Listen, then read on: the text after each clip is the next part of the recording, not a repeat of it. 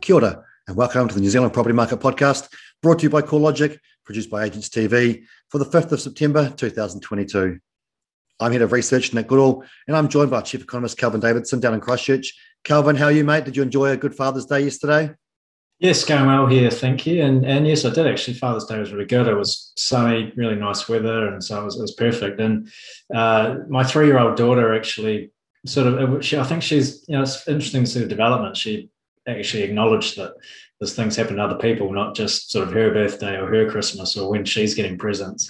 So that was actually quite cool, seeing that kind of development. So, yep, as I say, nice sunny weather, and I felt a little bit at the centre of attention, which I don't always like, to be honest, but it was really good, and good to see the kids kind of growing up. So going well. How about you?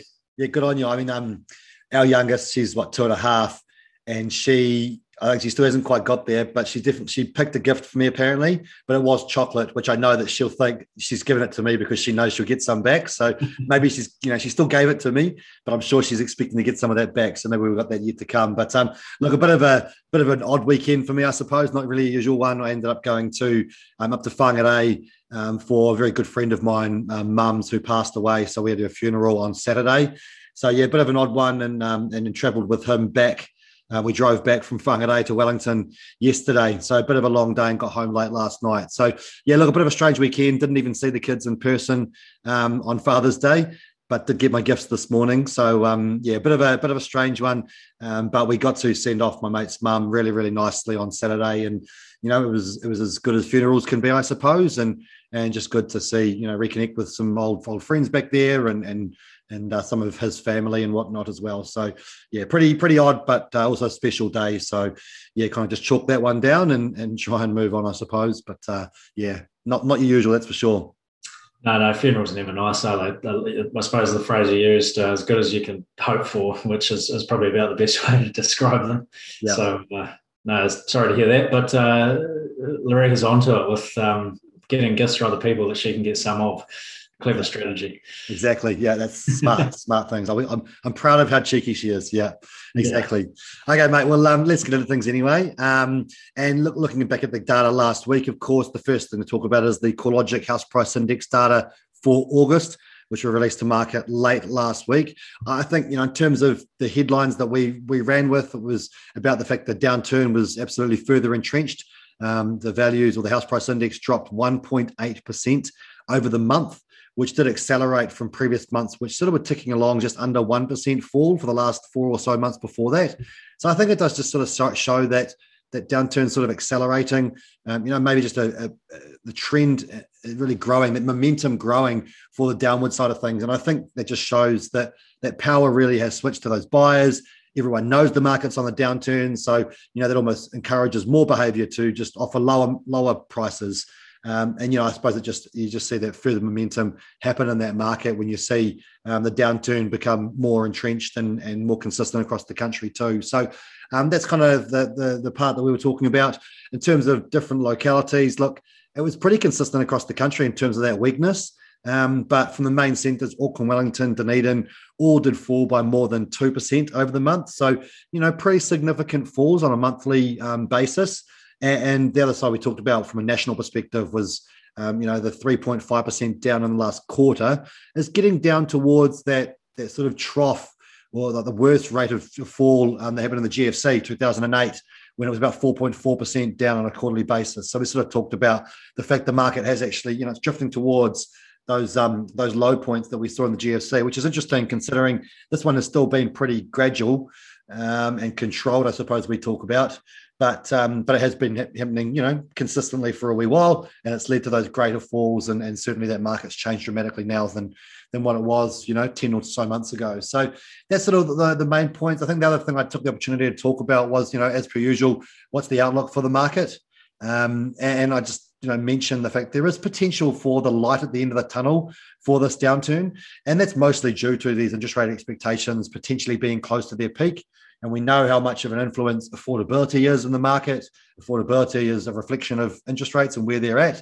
So if they are getting close to peak and potentially starting to fall in a year's time, then people might start to expect the trough to be coming. And of course, as consumer behavior tends to dictate, if we expect the fall to be coming, we'll jump in sooner and almost create the trough ourselves. So it's an interesting one to see how it plays out. We're not saying that the downturn's over yet, but certainly that that there might be that turnaround coming within the next, I don't know, before the end of the year, early next year anyway. So, yeah, I'm pretty sure that sort of covers off everything. Got some pretty decent media, mostly focused on all those headline figures. Anything you picked up on with coverage or any discussions you had or any detail I missed out? Not too much that hasn't been covered. I suppose I'd just add a little point around the technical statistical measures, and we're still in a downturn where prices are falling, but 1.8% month on month on the latest result. So from here it could be that actually they keep falling but at a slower rate. So it goes to minus 1.5, then minus 1.2, that sort of thing. So I suppose there's a bit of chatter now about, Tony Alexander's phrase is, entering the end game for the downturn. So not saying that prices are suddenly going to stop falling straight away, but sort of entering that final stage is his phrasing. And I suppose part of that statistically is that rate of change staying negative, but perhaps less negative. And so that could be the next phase, it could be that on our index, there's another pretty chunky fall next month, maybe the next couple of months. But after that, then that pace of decline slows rather than actually turning positive or going to zero, but it stays negative and just at a smaller negative. So, I suppose that's just the thing that's probably starting to get to that point where we're watching for that kind of thing starting to come through, especially if interest rates have peaked. Not so sure about that. And seeing that actually, I think Westpac this morning might have pushed rates back up again. So, there's we've been cautious about that whole interest rate story anyway, that maybe they peaked, maybe they haven't. But, you've certainly got to acknowledge the uncertainty globally around official cash rates around the world. Have we really got inflation under control? So even though mortgage rates have been flat for a while, I was always a little bit cautious. Have they truly peaked? And maybe we're seeing a little bit of that upside now coming through again with that uncertainty. So everything's uncertain as always. But just maybe getting to those final stages. Interest rates, even if they do go back up a little bit, probably are certainly closer to the peak than the trough. So that's a little light at the end of the tunnel. But just got to keep watching month to month, I guess. Yeah, absolutely. Yeah, no, I think that's a good couple of pickups there in terms of, like you say, that rate of growth slowing or rate of fall slowing, and what that, and how we commentate that, the words you use around that, because it will be an interesting one once we see that start to change. But yeah, I agree in terms of expectation being not for a couple of months anyway. Certainly one to watch. But we can leave that one there. And I just wondered, few economic releases last week. So in terms of data that came out last week around the economic situation, the one that we've been watching quite closely, of course, is filled jobs. So how many jobs have been filled over the last month or so. And I know we saw another rise in those filled jobs according to Stats New Zealand, and likelihood of further evidence that greater property price falls are being protected by the strength of our economy and that tight labour market. So, you checked out that data, mate. What was the actual figure, and any other broader commentary on those data? Yeah, so filled jobs, this is July numbers, up 0.5% month on month. That's seasonally adjusted. So another good result, reflected the services sector. So that's kind of the biggest part of our economy anyway. So that was a good result. Drove up that total 0.5%.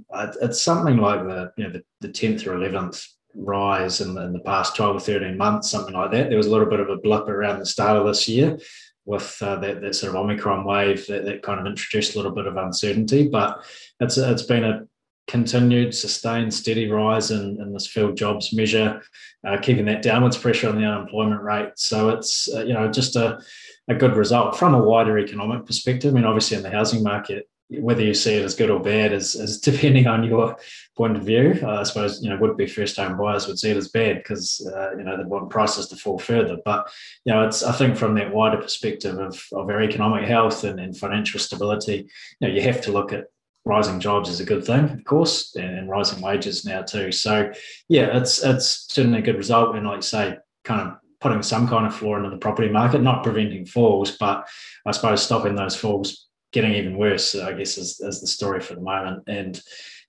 yeah, so a good result. We'll see obviously next month and the month after, but just for now, it's encouraging.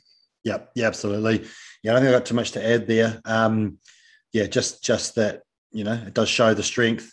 And it still seems expectations are for that to continue. So, I suppose that unemployment rate, which everyone's watching, is likely to stay relatively low when we get the next figures for that one too. Okay, Matt, then moving on into the building consent side of things. Now, you get your take on this one. Of course, building consent data for July did remain high, but is the actual turning point finally here, Calvin? I'm prepared to say yes. So these dwelling consent numbers for July, the overall total was down 3% from a year ago. So that's the second annual decline in a row. Now, that hasn't happened for quite a long time. So to have two falls in a row I think, does mark the turning point.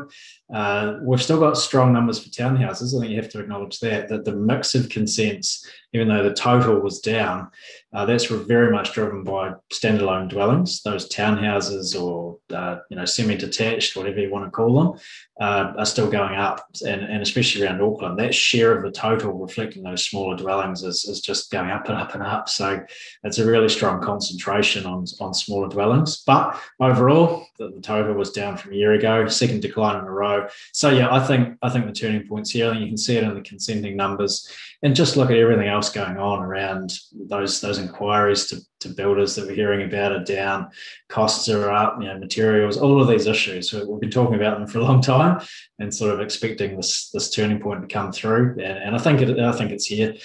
You've got to also acknowledge it's from a very high level, though. We're still looking at 50,000 dwelling consents on an annual basis. So it's from a very high level. But I think now the question really becomes, well, if accept that we're at the turning point, then the question is, well, how far does it go?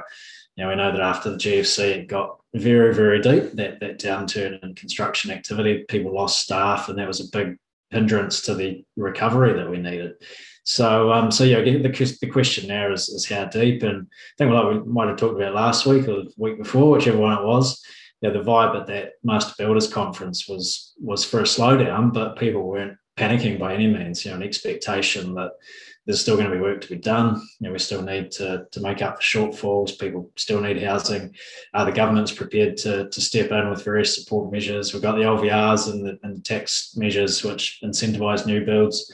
So yeah, I guess an expectation or a hope that the downturn doesn't get as deep as in the past.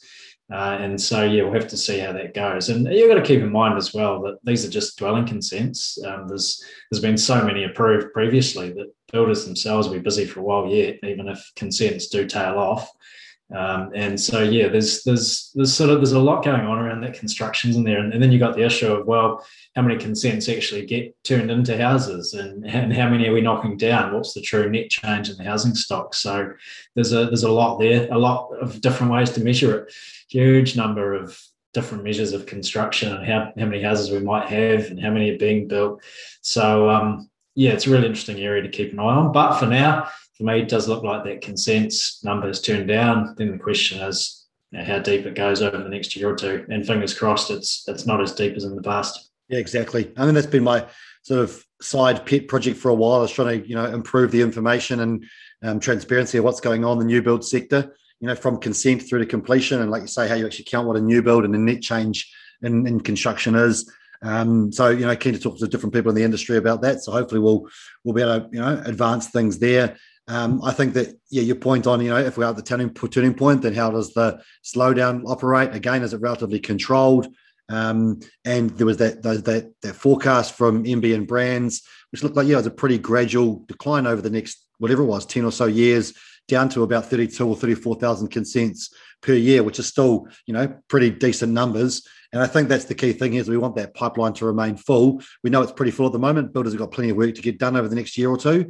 But if we're not engaging with development and construction firms now off the plan to keep building in 2 years' time or whatever it is, then that's obviously when it could come a bit bit more shock to the market. So it's about keeping that going. And then, like you said, the build ready development pathway, I think it's called from the government to try and provide that backstop and give confidence and consistency to that development sector to keep engaging in new projects, and with that backing from the government to give them that confidence they can continue to do that. So I think, like you say, there's a number of things here. There is an expectation of a comeback from the heights, but much more orderly than we've seen in the past. So fingers crossed, touch wood, that the bust cycle won't quite be as bust or or bust at all as we've seen in the past. And it certainly seems like settings are different now to guard against that too. So very hopeful of that being the case. Awesome, mate. Well, the other one I want to touch about too was around business confidence.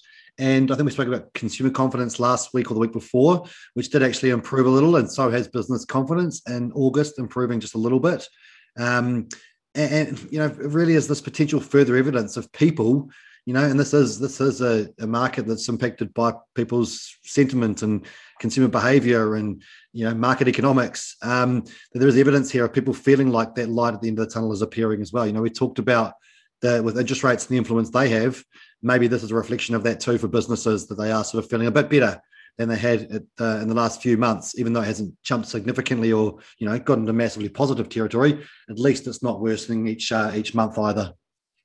Yeah, I think that this is my key point about these surveys is that, and like with the house price growth, it's almost the next few months could be less bad, but do you perceive less bad to be actually good? And on these ANZ measures, so the business confidence measure for August did improve, but it's from a very low base. So it was definitely less bad, but still quite bad. Now, I think there's different ways to interpret it, and if it keeps getting a little bit less bad, does the public mood actually start to interpret that as outright good, and people start to see light at the end of the tunnel and feel a bit more positive, even though the actual number is still not that great. So I suppose the effect on mood can be disproportionately large, maybe, and you look at businesses still fairly pessimistic. Do actually people start interpreting that as outright optimistic? So I'd just be careful around all of that. And like I say, with price growth, it might be less negative, but it's still negative. So that feels like a bit of a ramble there. But I guess my short point is on business confidence, it did improve, but just let's keep in mind that context that it's still negative and still quite low. But some good stuff there as well. I looked at the hiring intentions number from that business confidence survey, and that's still okay. So there's this little bit of I suppose a disconnect, maybe, that a little bit of a difference between what people are saying, what they're actually doing. We're seeing the labour market hold up, but firms are reporting that they're actually not that confident. So there's a lot of nuances going on in all of the figures at the moment. So a lot to keep an eye on, but it's when you take a step back from all of that, it's got to be a good thing that the numbers come up off the floor a little bit, and let's hope it continues. And actually, at some point in the next few months, next 3 to 6 months, it actually does go positive, and we can feel a bit more confident that we're really on that recovering trend. So everything's got to start somewhere, I guess. Yeah, absolutely. And I think our point is always, when you're interpreting charts or data or whatever, it's about looking at the change in trend, or looking at what's happening with the trend. And if it's trending upwards, then as you say, it's a good thing. But I think likewise, don't get too carried away, because businesses are still pessimistic, which means investment won't be great, which cannot be good for our economy. So good point to take the happy side, but also maybe keep our expectations in check as well about how good things actually are, because they're still not stoked with how things are, and often because they can't find labour, they can't find people to actually work in their businesses too. So it's worthwhile acknowledging that's a part of the reason why they're not so confident, or not feeling so good with their expectations in the future. It's because of that tight labour market, which is generally a good thing, but for businesses, it sucks if they're struggling to find people to actually do the work they need to get done too. So it's a good one to pick out.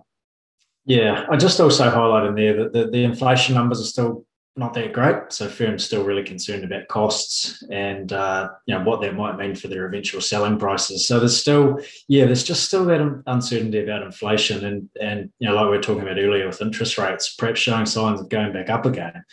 can we really say that inflation's under control? I think it's a bit too early to sort of sound the all clear on that, both here and globally. So I think that just keeps that bubbling risks there in terms of the scope for interest rates to. We obviously know the official cash rate will keep going up, but just that lingering risk there that actual market rates might not have peaked just yet. So yeah, there's still uncertainty there. We're in still volatile times. So just like you say, look at the positives. Keep those positives there, but also we're still not totally clear yet, I guess. Yeah, no, that's cool. Actually, just you mentioned there increasing costs, of course, and same thing when you talked about building consents. Does remind me that we just got our quote back last week for our house extension we wanted to get done. And, originally the builder provided a very rough estimate based on a similar job he'd done. And he must have provided that almost a year ago. I think he gave that to us.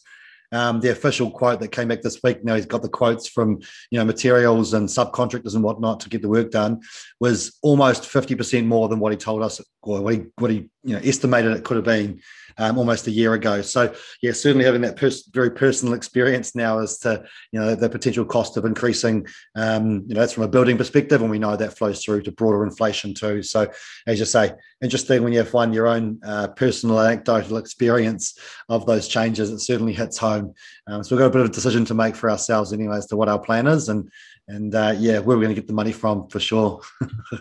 Yeah, that's a bit of a shock, but yeah, like I say, symptomatic of what else is going on.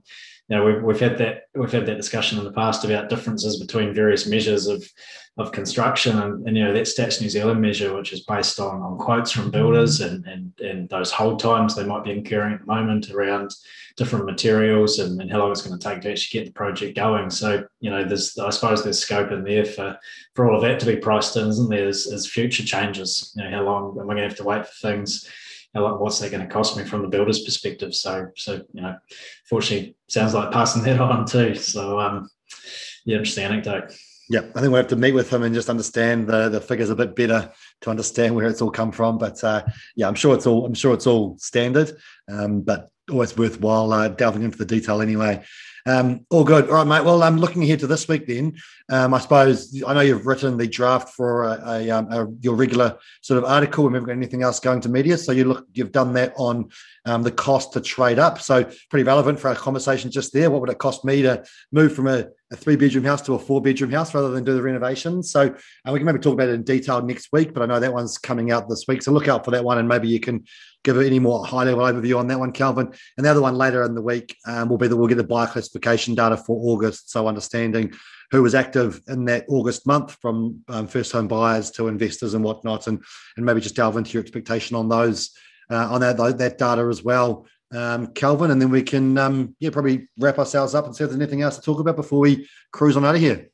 Yeah, so the trade up stuff is we've looked at this every year since I've been at CoreLogic, I think every year. And so the idea is it's fairly, it's a simple indication. Just look at the gap in median values between properties with 3 bedrooms and those with 4 bedrooms around different parts of the country. So a sort of proxy, I guess, for how much it might cost you to move up, move from maybe a starter home into that next bigger family home, that sort of thing. So that's the basic idea. And we've looked at it through time, how it's changed different parts of the country. I think the really key message is that it's still expensive. It still does cost quite a lot to trade up. I think Dunedin's got the smallest trade up premium, but it's still quite large.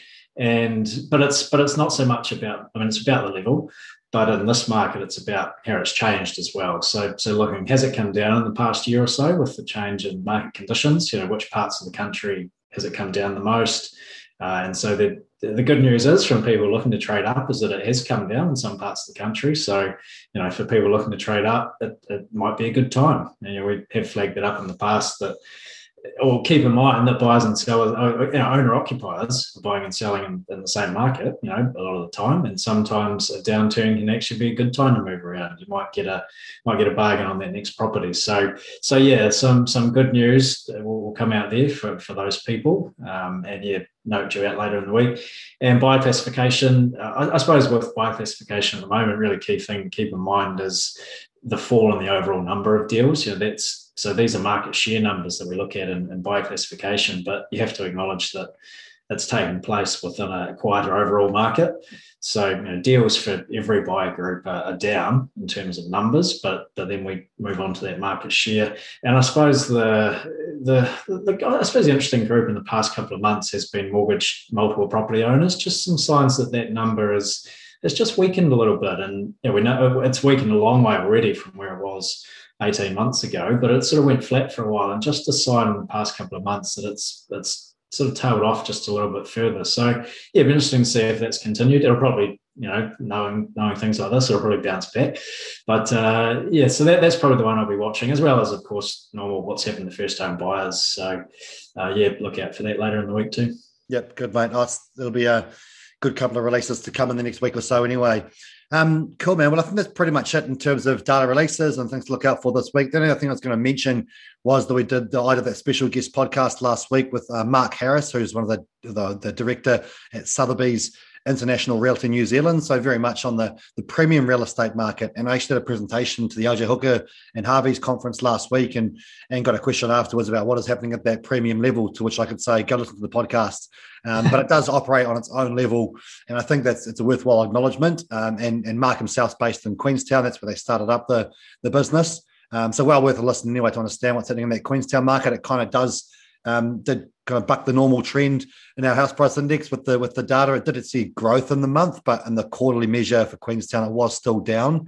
So I'm always quick to say 1 month's not a trend, but there's signs that it is more resilient and has proven that in that last 9 or 10 months. While other areas have been falling, Queenstown still remains 20% up year on year. So definitely worthwhile listening to understand why it's so unique in that market and how some of that relates to other premium markets around the country. So definitely well worth a listen. And again, keen to hear any feedback you've got. And Mark was just a great guest and very cool to catch up with. And I'm sure we'll be do it again either in person or through a more official method too, to understand what's happening in that market. So that's the other one I was going to mention today. Is there anything else on your mind, Calvin, or should I wrap us up and move on out of here? No, that's all from me. Another interesting week, and we'll see how it all shapes up. Yeah, no, awesome, mate. Sounds good. All right. Well, thank you very much for your thoughts as per usual, Calvin. Great to chat on a lovely Monday morning. And thanks very much for listening. Please do subscribe, hit that auto download button, and feel free to get in touch with us. We're available on Twitter, LinkedIn, and our email address is also sitting within the podcast player that you are listening through right now. Just let me say thanks again. My name is Nick. He's Calvin. You've been listening to the New Zealand Property Market Podcast. Mā te wā.